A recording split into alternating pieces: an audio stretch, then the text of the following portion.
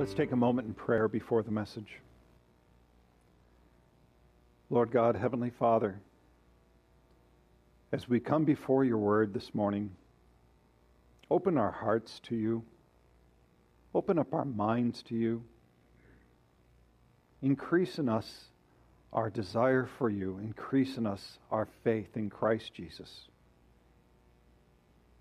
We thank you for your word. In Jesus' name, amen. So many years ago, about the turn of the 1900s there was a pastor, D.A. Torrey. And one evening at church, he received a note that said, "Is there any place where I can find satisfaction for my soul?" The note went on to say this: "I've been looking for it everywhere. I've sought it in wealth, but have not found it. I sought it in society, but have not found it. I sought it in the pleasures of this world, but have not found it. I sought it in study, but have not found it. I have sought it in art, but have not found it. I've been seeking it in travel. I have just returned from a tour around the world seeking satisfaction for my heart, but have not found it. Can you tell me where I can find it?" The note was unsigned. And so he read it before the meeting, and he replied this way: "Yes, I can tell that lady where she can find satisfaction this very night. She can find it in Jesus." And then he quoted scripture: "Whosoever shall drink of the water that I shall give him shall never thirst, but the water that I shall give him shall be in him a well springing up into everlasting life." So at the close of the meeting, the woman came forward and she said to Pastor Torrey, "It was me who wrote that letter." And so Pastor Torrey opened up his Bible and he showed her in Scripture who Christ is. And that very night, she received Jesus as her Lord and Savior. So the next night she came back, and then she came forward to give her testimony, and she said this: "Last night I wrote a note to Pastor Torrey asking him if there was any place I could find satisfaction for my soul. I sought it everywhere. I sought it in wealth, fashion, society, and pleasure, in study, art, and travel, but could not find it. Last night I received Jesus Christ as Lord and Savior, and I have found the satisfaction that my soul has been seeking." The satisfaction of the soul. That was one of the main themes, the main messages last week, and we took a look at Jesus, who satisfied the hunger people have, Jesus being the bread of life. And now today we will talk about Jesus quenching our thirst, the thirst of our soul, for he is our living water. And our roadmap this morning is this, and by the way, there are sermon notes. Each and every time on the tables there will be sermon notes, so if you want one, and don't have one, please raise your hand and we'll get one to you. But our roadmap this morning is this. It is that living water is for everyone. Living water is a gift of God. Living water is received through worship in spirit and truth. And living water is Christ Jesus. So let's go to our text this morning. Living water is for everyone. And we start with John chapter 4, verses 5 through 9. It should be 9 on there. "So he came to a town of Samaria called Sychar, near the field that Jacob had given to his son Joseph. Jacob's well was there. So Jesus, wearied as he was from his journey, was sitting beside the well. It was about the 6th hour. A woman from Samaria came to draw water. Jesus said to her, 'Give me a drink.' For his disciples had gone away into the city to buy food. The Samaritan woman said to him, 'How is it that you, a Jew, ask a drink from me, a woman of Samaria?' For Jews had no dealings with the Samaritans." So let me ask you, has there been or is there now somebody in your life that you really avoid? Like if you see them in the grocery store, have you ever done that? You see them in the grocery store, they're at one end of the aisle, and you kind of like zip over to the other end of the aisle so you don't see them? I know, nobody wants to admit something like that. Or maybe you have to drive down a certain street and your animosity towards that person is so great that they live there that you take the long way around rather than even going by their house. People do all sorts of things like that. I worked in corporate America, long hallways, and you'd see somebody, and you'd see somebody go, oh, I don't want to see them, and they duck into a meeting room. Happens all the time. So as bad as those examples are, they pale into comparison the hatred that the Jews had for the Samaritans and the Samaritans had for the Jews. So the division between the two was legendary, and the term Samaritan almost was a term of contempt that would be spoken by the Jews. I found a couple of interesting things. Jewish rabbis during a certain time period said, "Let no man eat the bread of the Samaritans, for he who eats their bread is as he who eats swine's flesh." Here's another one. Popular prayer. "And Lord, do not remember the Samaritans in the resurrection." There's hatred, there's animosity, right? So here's my question for you. Who is a Samaritan in your life? Look, right now in America, there is such division and hatred, isn't there? And there are people who, President Trump and his cabinet, or people who go to a Trump rally, all Samaritans, outcasts. Or take the reverse. Vice President Joe Biden, or going to a Biden rally. Never. Those are outcast people. Or Black Lives Matter, or Antifa, or any white supremacist. Now let's make it a little more personal. How about one of your neighbors? Maybe on your block.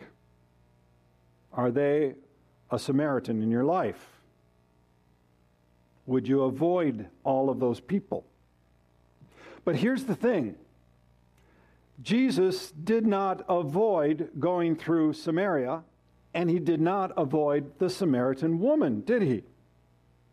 Look, he was weary from his ministry. He was tired. He probably simply wanted a break, but yet he knew that there was ministry to be done at that very well, and ultimately for that very village. Because the ministry of Jesus Christ does not rest. It does not take a break. The gospel continues to be proclaimed everywhere to everyone because the need is so great and our Savior has greater grace and mercy. So not only did he not pass by, he stopped at the well in the heat of the day. It would have been about 12 noon. Some commentators talk about maybe a different time frame. I'm pretty well set that it was about 12 noon, the heat of the day. And then he also was in Samaria at a well, and he spoke to a woman.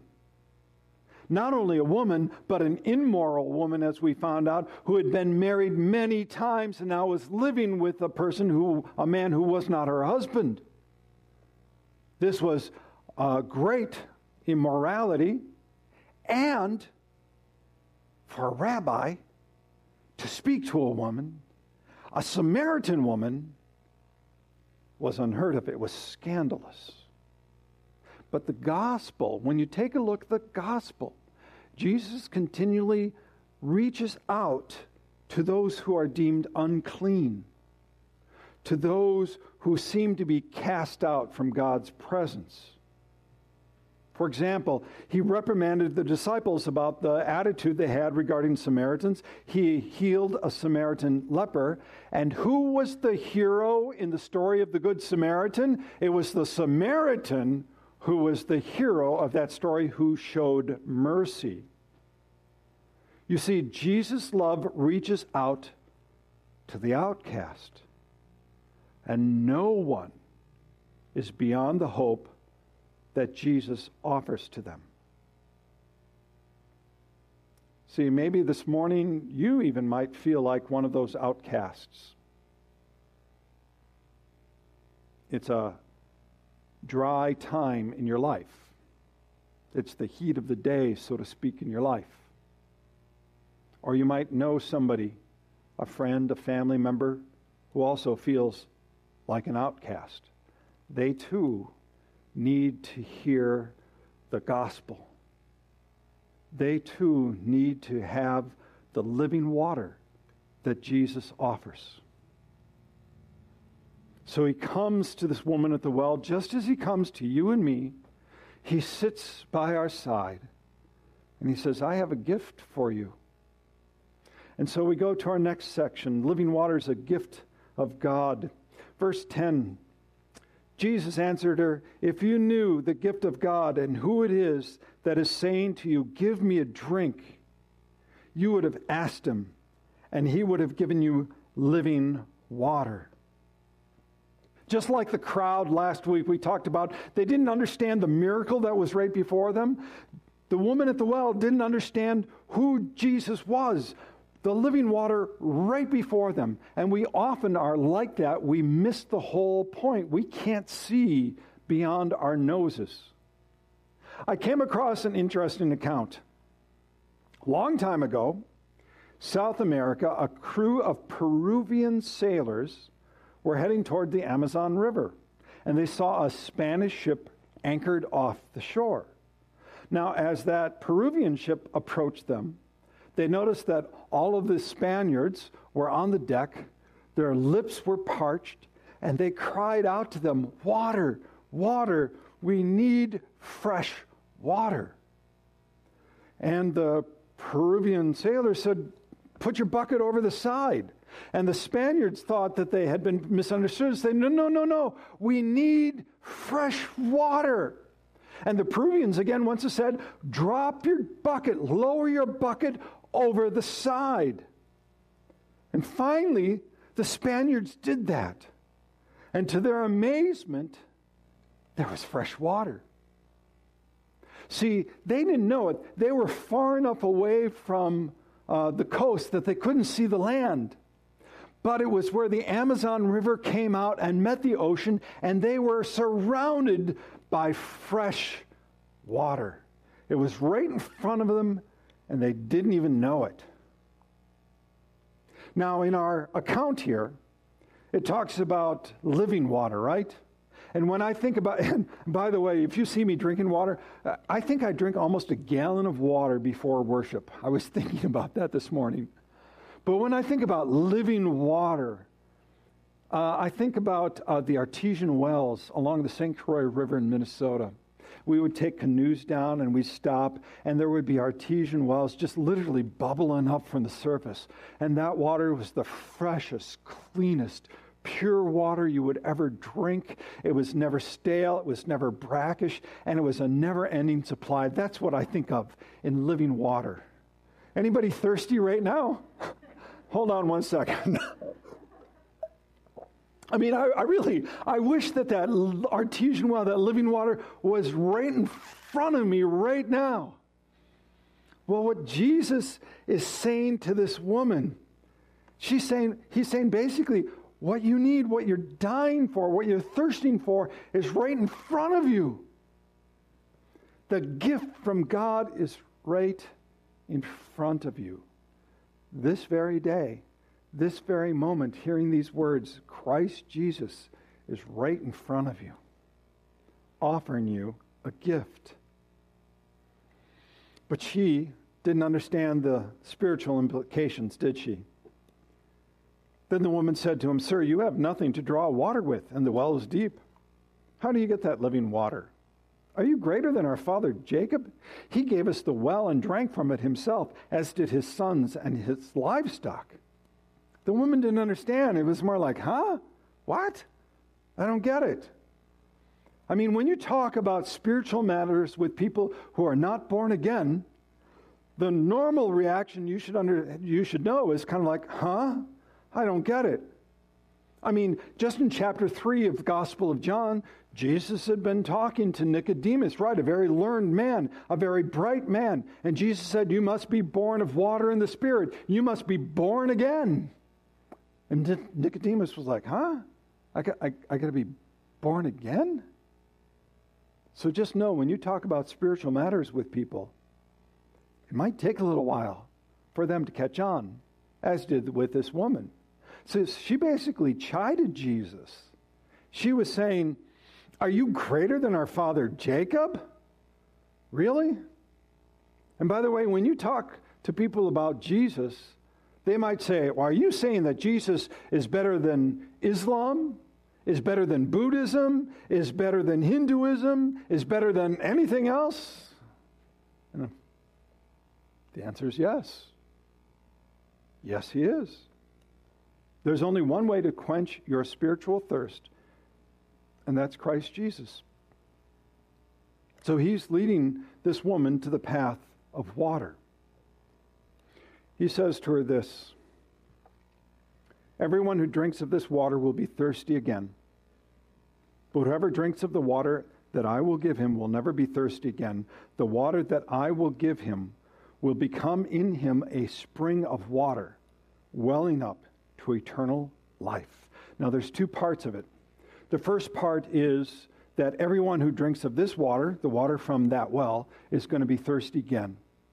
The second part is that Jesus offers water that will quench your thirst eternally. So let's take a look at that first part. That first part, quenching our thirst.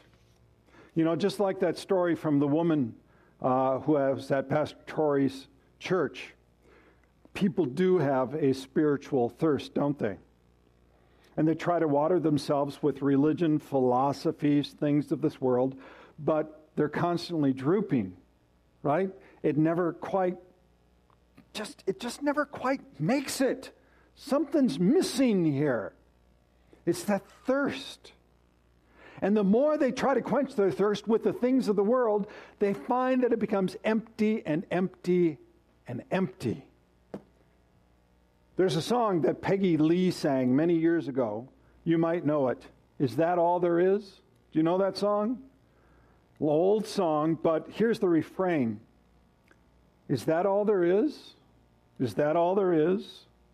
If that's all there is, my friend, then let's keep dancing. Let's break out the booze and have a ball. If that's all there is. Let's eat, drink, and be merry, for tomorrow we die. It's a very sad song, isn't it? It's a very sad song. So what Jesus is pointing out to this woman and thus to us is the emptiness that we have when we don't have him. You see, there is no satisfaction of spiritual thirst apart from God, apart from Christ Jesus. The Lord let us know that in many, many ways. Jeremiah chapter 2, verse 13, it says, for my people, this is the Lord speaking, for my people have committed two evils. They have forsaken me, the fountain of living waters, and hewed out cisterns for themselves, broken cisterns that can hold no water. So first of all, forsaking God, but then trying to satisfy your thirst cistern that it will hold no water. Is that all there is? But Jesus in that second part says, there is something that I have for you that quenches your thirst eternally. Then the woman said to him, give me this water so I will not be thirsty or have to come here to draw water. So now she's interested, right? She still doesn't quite get it. There's a spiritual awakening happening, but she still doesn't quite get it. She wants what Jesus has to offer without actually wanting Jesus. And that's what happens with a lot of people. They want the benefits of Christianity without Christ. So Jesus, by his statements, is drawing her in, leading to a spiritual awakening, the satisfaction of her soul. But here's the catch. Becoming spiritually awake is something that comes with a price. It also means looking at the sin in your life. So that's the price of spiritually awakening to Christ Jesus. Look, if you have a shallow idea of sin, you will have a shallow idea of Jesus, our Savior. But if you know how great a debtor, just as like the song said, if you know how great a debtor you are, then you will know how great a Savior we have in Christ Jesus. And you start to thirst for him. Listen what it says in Psalm 42. As a deer pants for flowing streams, so pants my soul for you, O God. My soul thirsts for God, the living God. See, when you are spiritually awakened, you start to thirst for pardon. You start to thirst for holiness. You thirst for salvation. When you know that you are a sinner separated from God, you thirst for forgiveness and a restored relationship.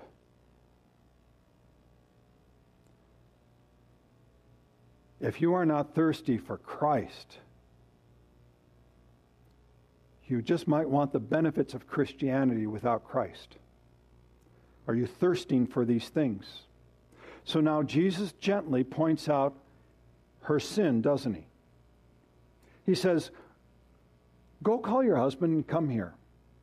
The woman answered, can you imagine what she probably did? She said, I have no husband. She probably tried to hide the sin, right?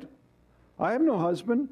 Jesus said to her, you are right in saying I have no husband, for you have had 5 husbands, and the one you now have is not your husband.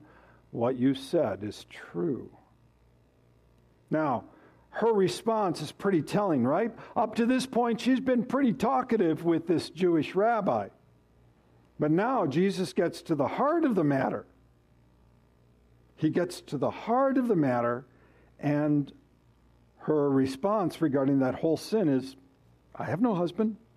She kind of clamps down, like most of us do. So, Jesus brings her, draws her in, regarding her sin, and now he basically says, are you ready to hear what I have to offer? So let's go to the next part. Because living water is received in worship, in spirit, and in truth.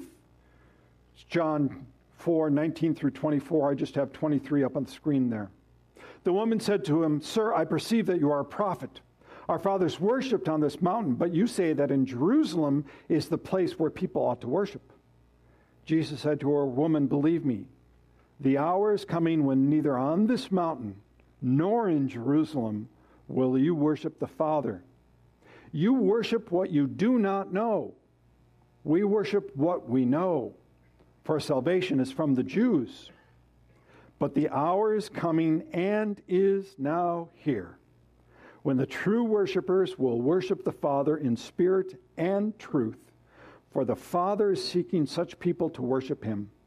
God is spirit, and those who worship him must worship in spirit and in truth. So there's a lot in there. We're going to take a look at just 3 aspects of what Jesus said about worship. So first of all, worship is not a matter of place. It is a matter of faith. It is a matter of belief. So it is not a matter of coming to church, although we should all come to church, because there's something about worshiping together as a body that misses when you are apart from the body. But worship itself is not just the church. And it is not the ritual of coming to church. There are many people in America, in churches, that come to church and there is no worship in their life. Jesus said, believe. And we know that he has said, believe in me. Believe in me and worship God the Father. And then the worship is now. For Jesus, when he was speaking with a Samaritan woman, it was now. He was there present at that moment. The crucifixion had not yet taken place. The resurrection had not taken place. But the hour was now. There is an urgency behind all of this. Not a sometime later worship. Not a, I'll come to Christ at another time when it's more convenient for me. One member was just talking about how there's a football game apparently this morning. I didn't even know there's a football game. And I bet there's a lot of people who said, yeah, I'll catch it on the rerun. Whether they're going to catch on the rerun, not football, but the worship. But the worship is now. It's here. It should be a vibrant thing for you. And finally, the worship is in spirit and truth. Those two words go together, in spirit and truth. You can't separate one from the other. There are a lot of people who say, well, yeah, I just go out in nature and I have my time of worship there. And I say, really? Do you find God's word in nature? Do you find Christ Jesus there? Do you find that you are convicted of your sin and pointed ever more towards Christ Jesus? See, that's a very fuzzy spirituality that many people have. Now, by the way, I love going out in nature and I love seeing God's creation. Make no mistake about that. But is that worship? Not necessarily. And you must worship in spirit and in truth. And where are we going to find truth nowadays? You're going to find truth in God's Word. So if you want to worship Jesus Christ, our Lord and Savior, you must worship in spirit, through the agency of the Holy Spirit, and through His Word, which is what we do every week, right? His Word, spirit and in truth. It must be both. Like I said, there's a lot more in there, but let's continue on here. So living water is ultimately found in Christ Jesus. The woman said to him, I know that the Messiah is coming, he who is called the Christ. When he comes, he will tell us all things. Jesus said to her, I who speak to you am he. Now, our English translations really don't capture fully what Jesus said. A very literal translation would be, I am who speaks to you. Does that sound familiar? We covered that last week, and we've covered that many times. I am. This is the holy name of God. I am who speaks to you. The Christ, the Messiah, the Anointed One, the Savior of the world, God Himself. You see, the question of living water is not a what, but it's a who. The satisfaction for the thirst of your soul is not a what, it is a who. The living water is Christ Jesus. He is the living water. A couple of verses you should hear this morning regarding Jesus being the living water. John chapter 7 says, on the last day of the feast, the great day, Jesus stood up and cried out, if anyone thirsts, let him come to me and drink. Whoever believes in me, as Scripture has said, out of his heart will flow rivers of living water. And then Revelation, the last book of the Bible. And he said to me, it is done. I am the Alpha and the Omega, the beginning and the end. To the thirsty I will give from the spring of water of life without payment. In chapter 22, the Spirit and the bride say, come. And let the one who hears say, come. And let the one who is thirsty come. Let the one who desires take the water of life without price. And I would add, come. So this morning for you, are you looking for the satisfaction of your soul? Look to Christ Jesus. Are you in a dry time of your life? Be refreshed by Jesus, the living water. And has worship become just a routine? I would say come to Him in spirit and in truth. And all the people said, Amen.